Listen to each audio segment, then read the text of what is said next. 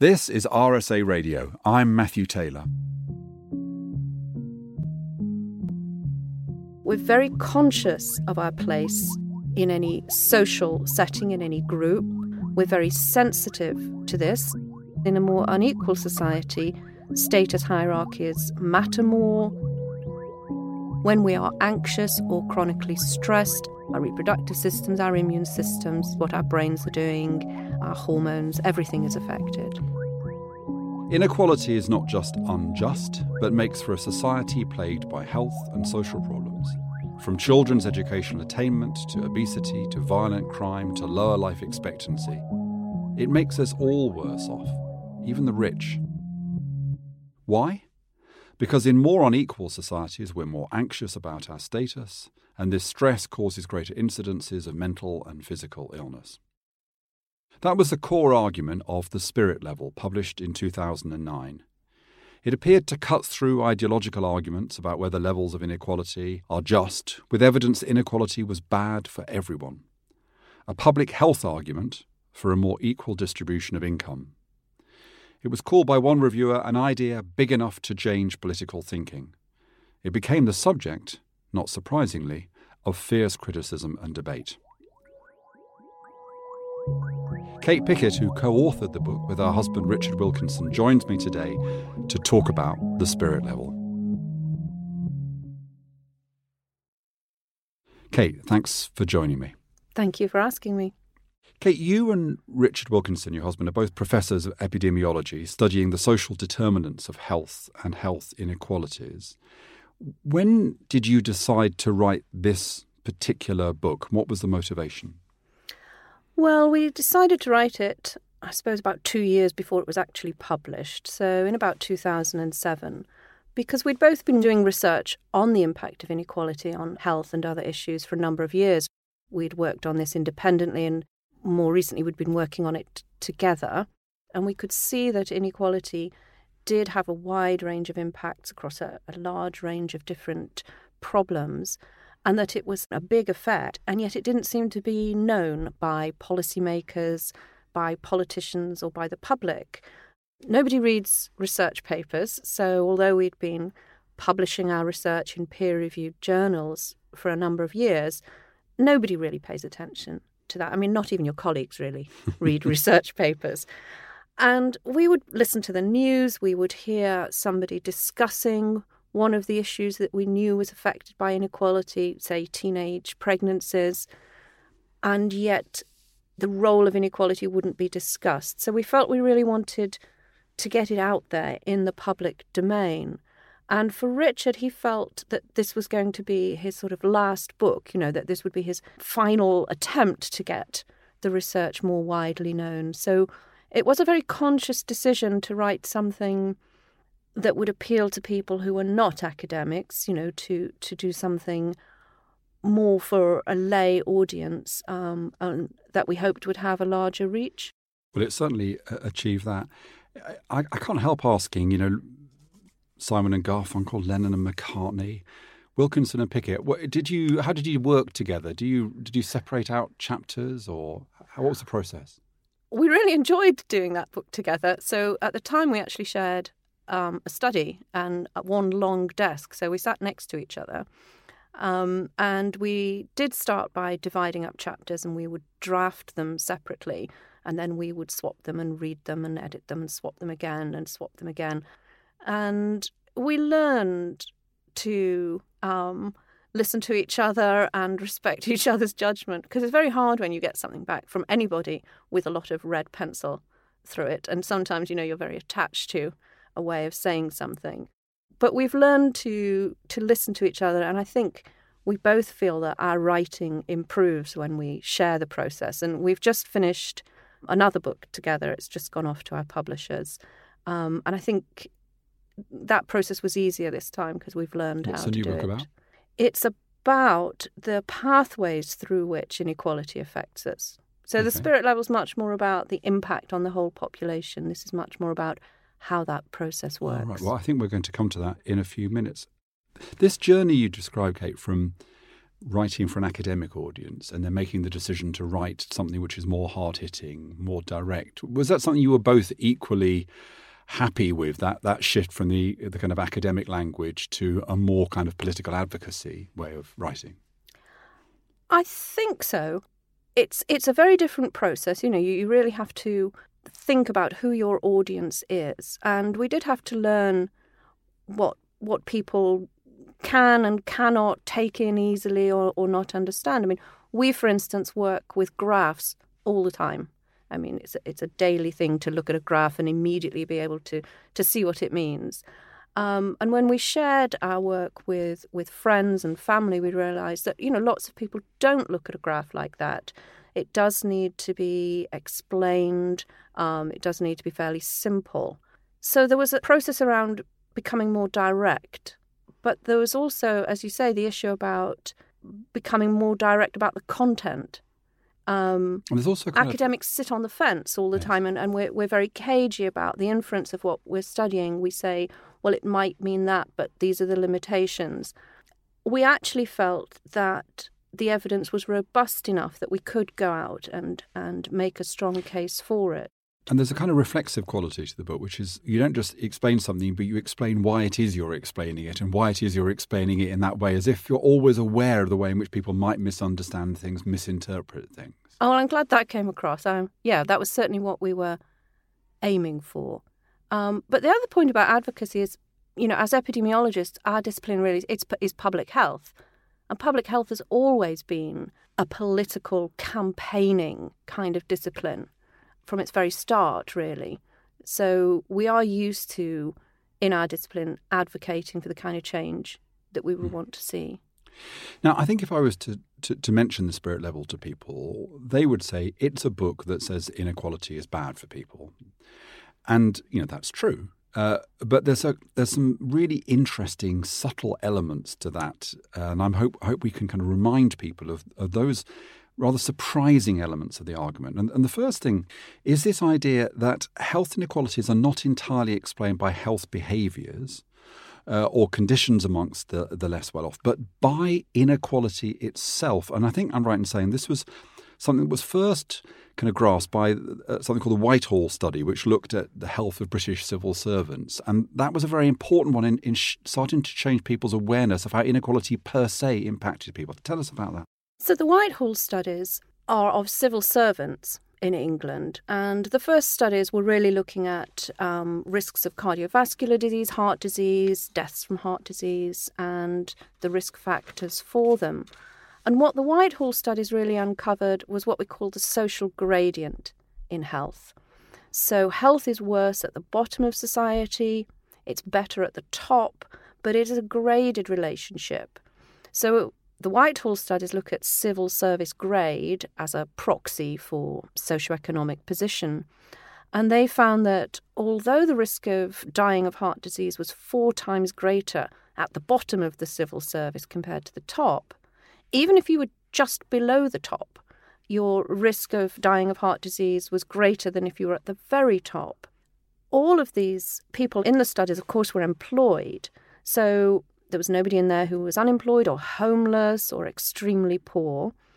And yet you could see this relationship between their social position, their status within the hierarchy, and their risk of disease and dying. And so it was immediately apparent that those differences couldn't be caused by material factors such as whether or not you can buy a bigger car or whether or not you can afford a larger house, that there must be something else going on, and that it's your position in the hierarchy itself that must matter. So those studies were really the clue to the idea that psychosocial factors can have a large impact on health. And as the Whitehall studies went on, they unpicked that.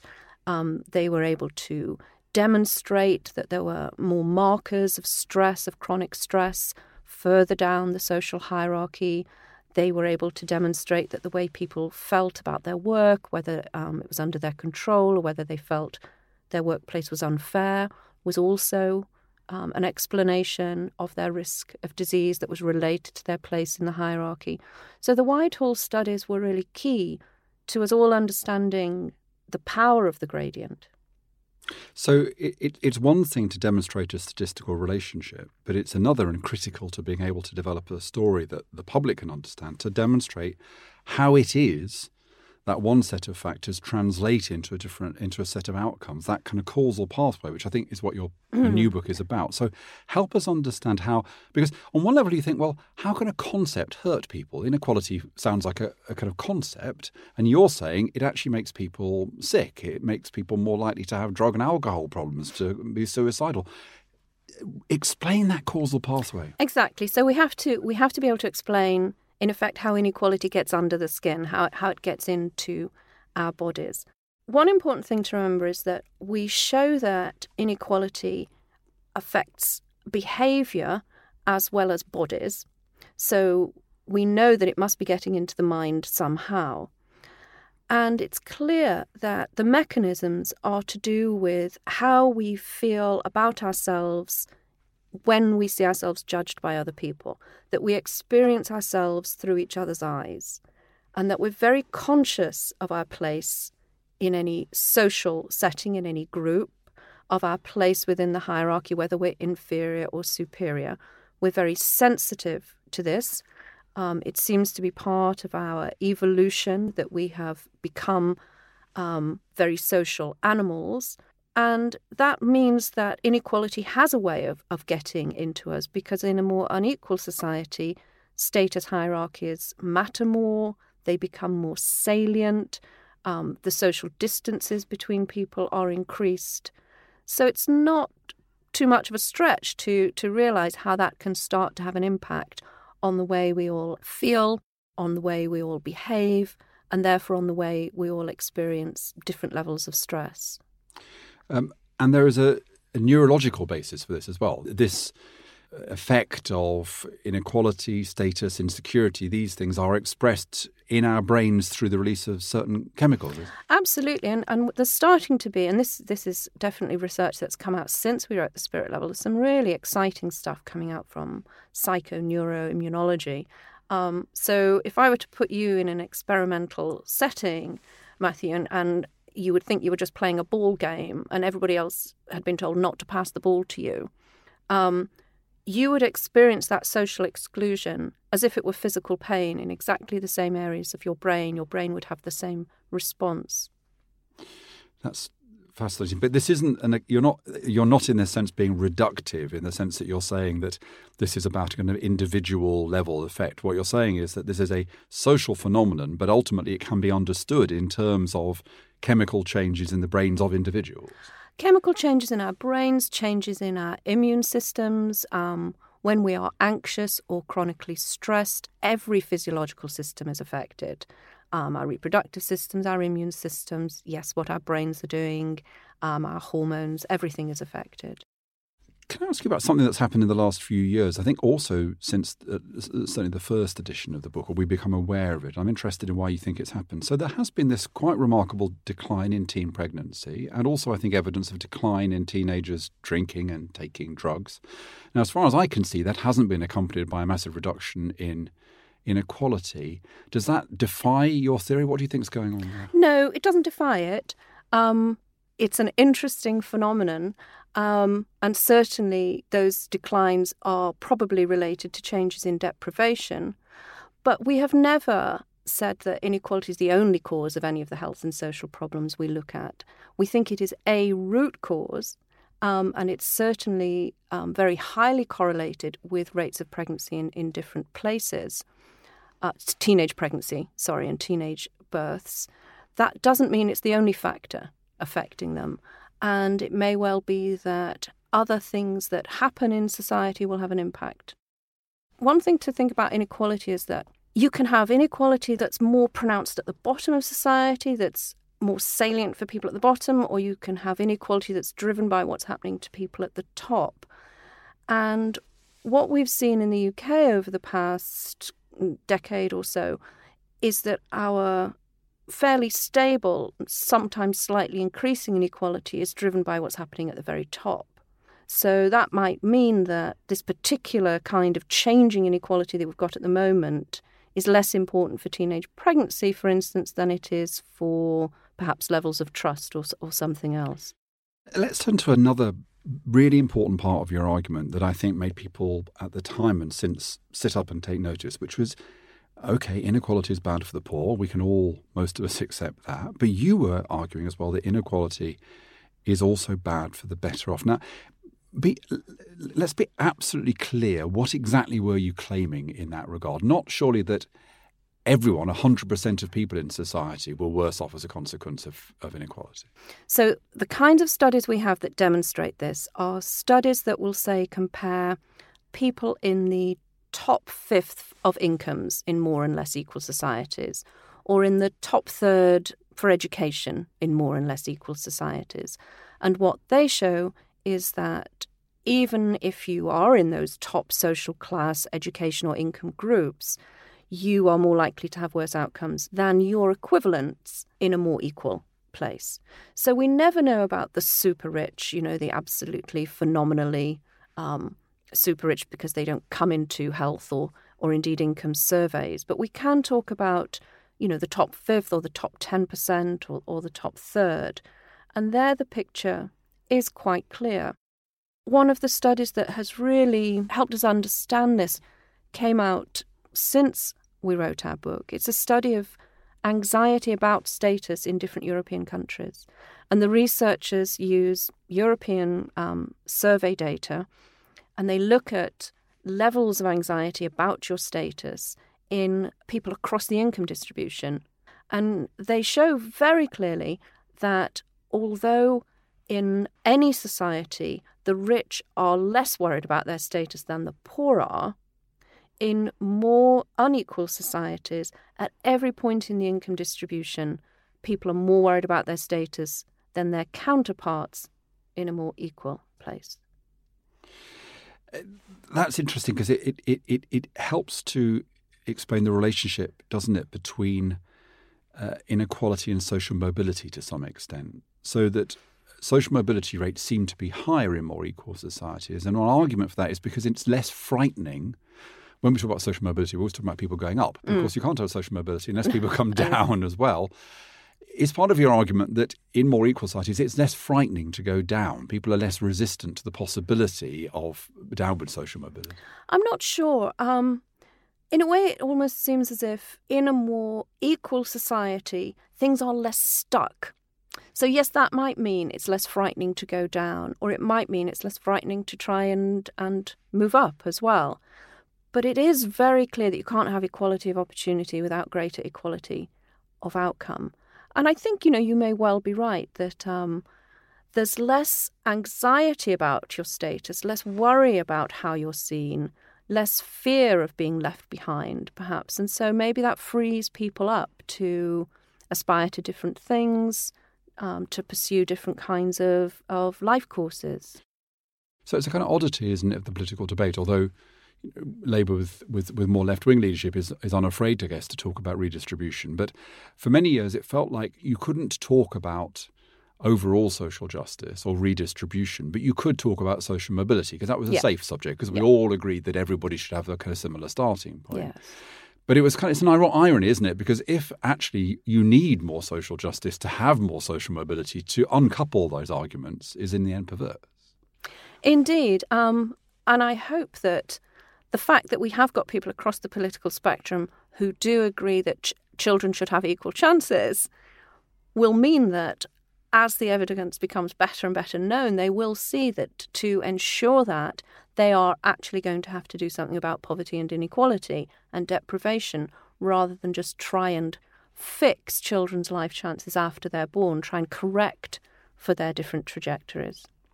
One of the bits of this argument about the effect of inequality on the better off that I found also kind of quite challenging is the difference between absolute goods and positional goods. So if you're healthy, it doesn't make me less healthy. But arguably in a competitive labour market, if your children do better at education than my children, they will do better regardless of our overall performance. It's a positional good. It is inherently competitive. So it's hard to imagine that educational inequality doesn't in the end benefit those at the top because they are winning the race. Oh, educational inequality definitely benefits those at the very top because they will be winning the race.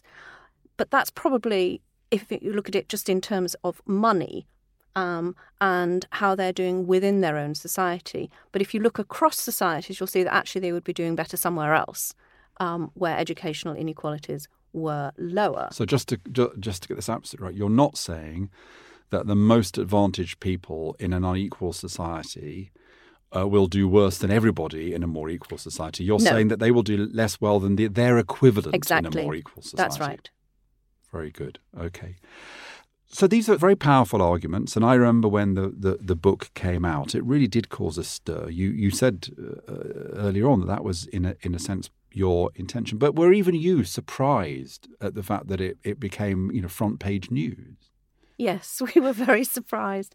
I mean, you should be careful what you wish for, shouldn't you? I mean, our intention was to get this out into the public arena, have debate, but we were completely blown away by the extent to which it became news, the extent to which it challenged people. We did expect it to be a quite short-lived phenomenon. Another very prominent academic said to us, be prepared for, 2 weeks of whirlwind. Actually, our lives it's been a whirlwind ever since. Really, it hasn't died down. That took us completely by surprise. And I guess another part of this is you've been used all your career up to this point to polite. Well, I mean, actually, academics can get quite heated, can't they? But relatively polite criticism. Yes, they are relatively a slight polite. questioning of your data in an academic journal. Suddenly, you've got right-wing newspapers, think tanks, just people who want to get noticed, really laying into you. How did that feel? Oh, really horrible. I mean, neither Richard nor I like conflict. I mean, I did spend 4 years at the University of Chicago, so I am used to quite robust questioning of my methods and data in seminars. But no, this was beyond that, obviously. And it was very hard to know how to deal with it, because if you're dealing with academic criticism, you do it in peer-reviewed journals and you carefully explain why you did what you did and call on other sources to back you up. But when you're being attacked with specious methods, it's very difficult to counteract them in a public way, because you have to kind of get into technical details, which is what you were trying to avoid in the first place in putting the work out there.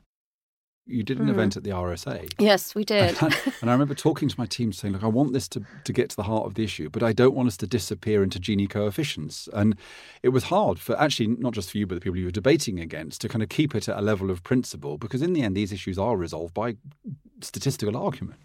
Yes, they are. So, for instance, if we show a relationship between inequality and a measure of health in 20 countries, and then somebody comes along and says, well, if I remove 5 of those countries, that relationship has gone.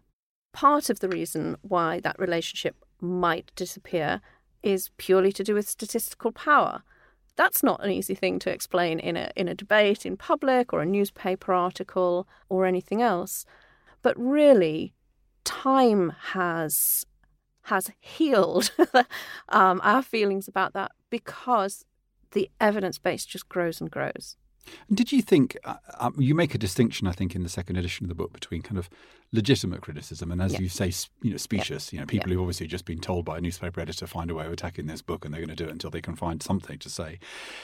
Were there criticisms that were fair? Were there things that you thought, okay, that's a reasonable point. If we were starting out again, we might have addressed that a bit more. I mean, for example, some people said that you didn't possibly take the kind of question of status sufficiently seriously because you were focusing so absolutely on income.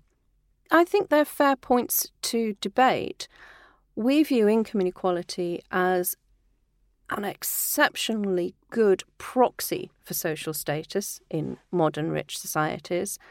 And it's one that actually enables you to tell what the scale of a hierarchy is, how steep a hierarchy is, how far apart different social classes are. So, if we knew that, say, in France, there were a higher percentage of people who were working class than in Britain, that wouldn't tell us how far behind the middle class French working class people were compared to English working class people, for example. Whereas income differences gives you a scale, so you can actually say this society not only has more working class people or more rich people or more middle class people, but they're further apart from one another. The status differences are larger. So I don't think we ignored status at all. we may not have communicated effectively why we felt status, class and income are so closely interlinked. I mean, people have written suggesting alternative explanations quite often. That's always interesting, always worth thinking about, because it is the biggest challenge in observational science, that something else might be explaining the relationships that you see. So let's turn to what seems to me to be the biggest conundrum in all of this. I think you're right, Kate. I think you're right when you say that when the book came out, people found the thesis threatening politically. They found certain bits of it can almost counterintuitive. The idea that, as I say, a kind of concept like inequality can translate into these terrible kind of social outcomes. But as time has passed, it seems to me more people have accepted this. I remember a time in the 1980s when a Conservative government wouldn't even allow talk of poverty or inequality. They were seen as dangerous kind of empty concepts, and that seems to have changed. So there's greater recognition of inequality. There's greater acceptance of your arguments. But is there any evidence of it translating into either politics or policy? The rhetoric has changed, you're right. And actually, I remember a time in the 90s when you couldn't talk about inequality within the Labour Party, let alone the Conservative Party. I apologise. So things have certainly changed.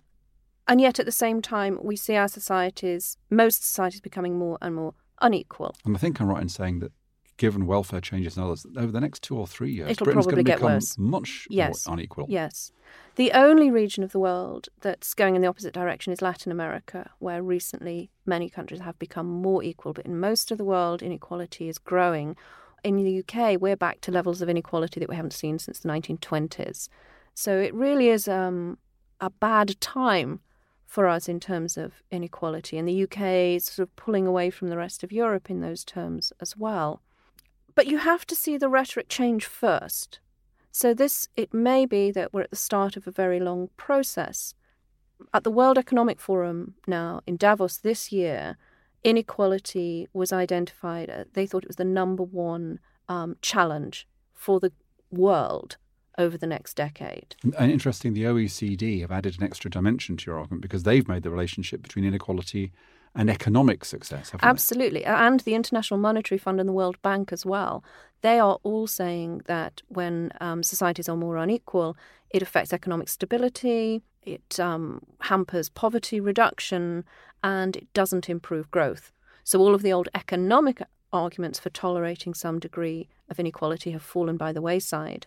And those international organizations and institutes are talking a lot about the dangers of inequality for the economy, for the environment, and for people and society.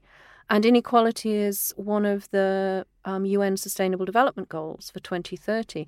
There are 17 of them, and reducing inequality is goal number 10. Right. So we're getting a lot of talk, and we now have a sort of an international framework for thinking about this. And yet our national governments often are not pulling in that same direction. Is that sometimes in your writing, it feels like you're saying it's just about political will? Or is it that actually it is quite hard to do this? I'm sure quite hard to create a more equal society. I'm sure it's hard, but of course we have been a more equal society in the past. It's not like it's not something that the UK has achieved. Societies do change in their level of inequality, so it's clearly not impossible to either become more equal or more unequal. I think political will is at the heart of it. Where that comes from is a good question. And if we look at all of our big social movements of the past, say, half century, they have not come about because politicians at the top decided to grant civil rights to people in America or grant equal rights to women.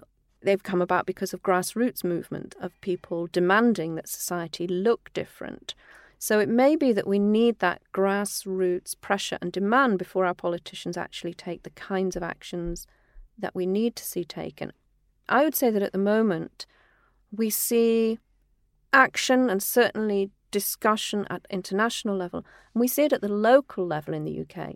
Since we published our book, I think it's over 15 local authorities have set up fairness commissions to look at income inequality within their areas and to see what they can do about it. Do you get asked to serve on all of them? We don't get asked to serve on all of them. I think Richard may have actually talked to all of them. He chaired one of them, and we were both on the York Fairness Commission. And they have been very progressive.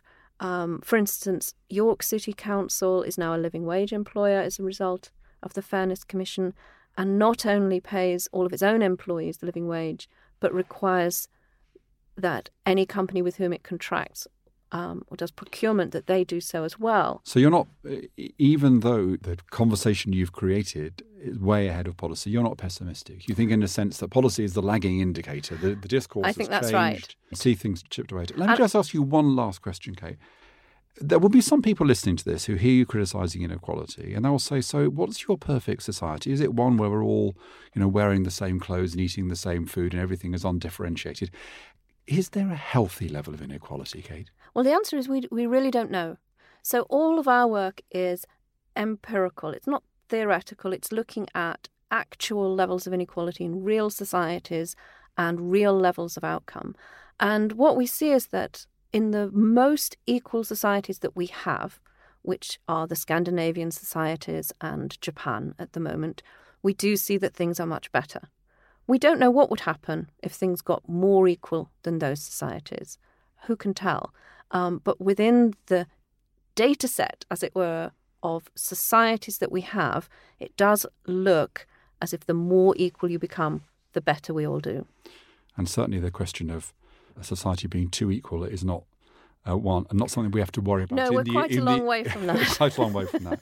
Kate Pickett, thank you very much. Thank you. This podcast has been an RSA and Resonance production. To receive future podcasts from the RSA, make sure to subscribe.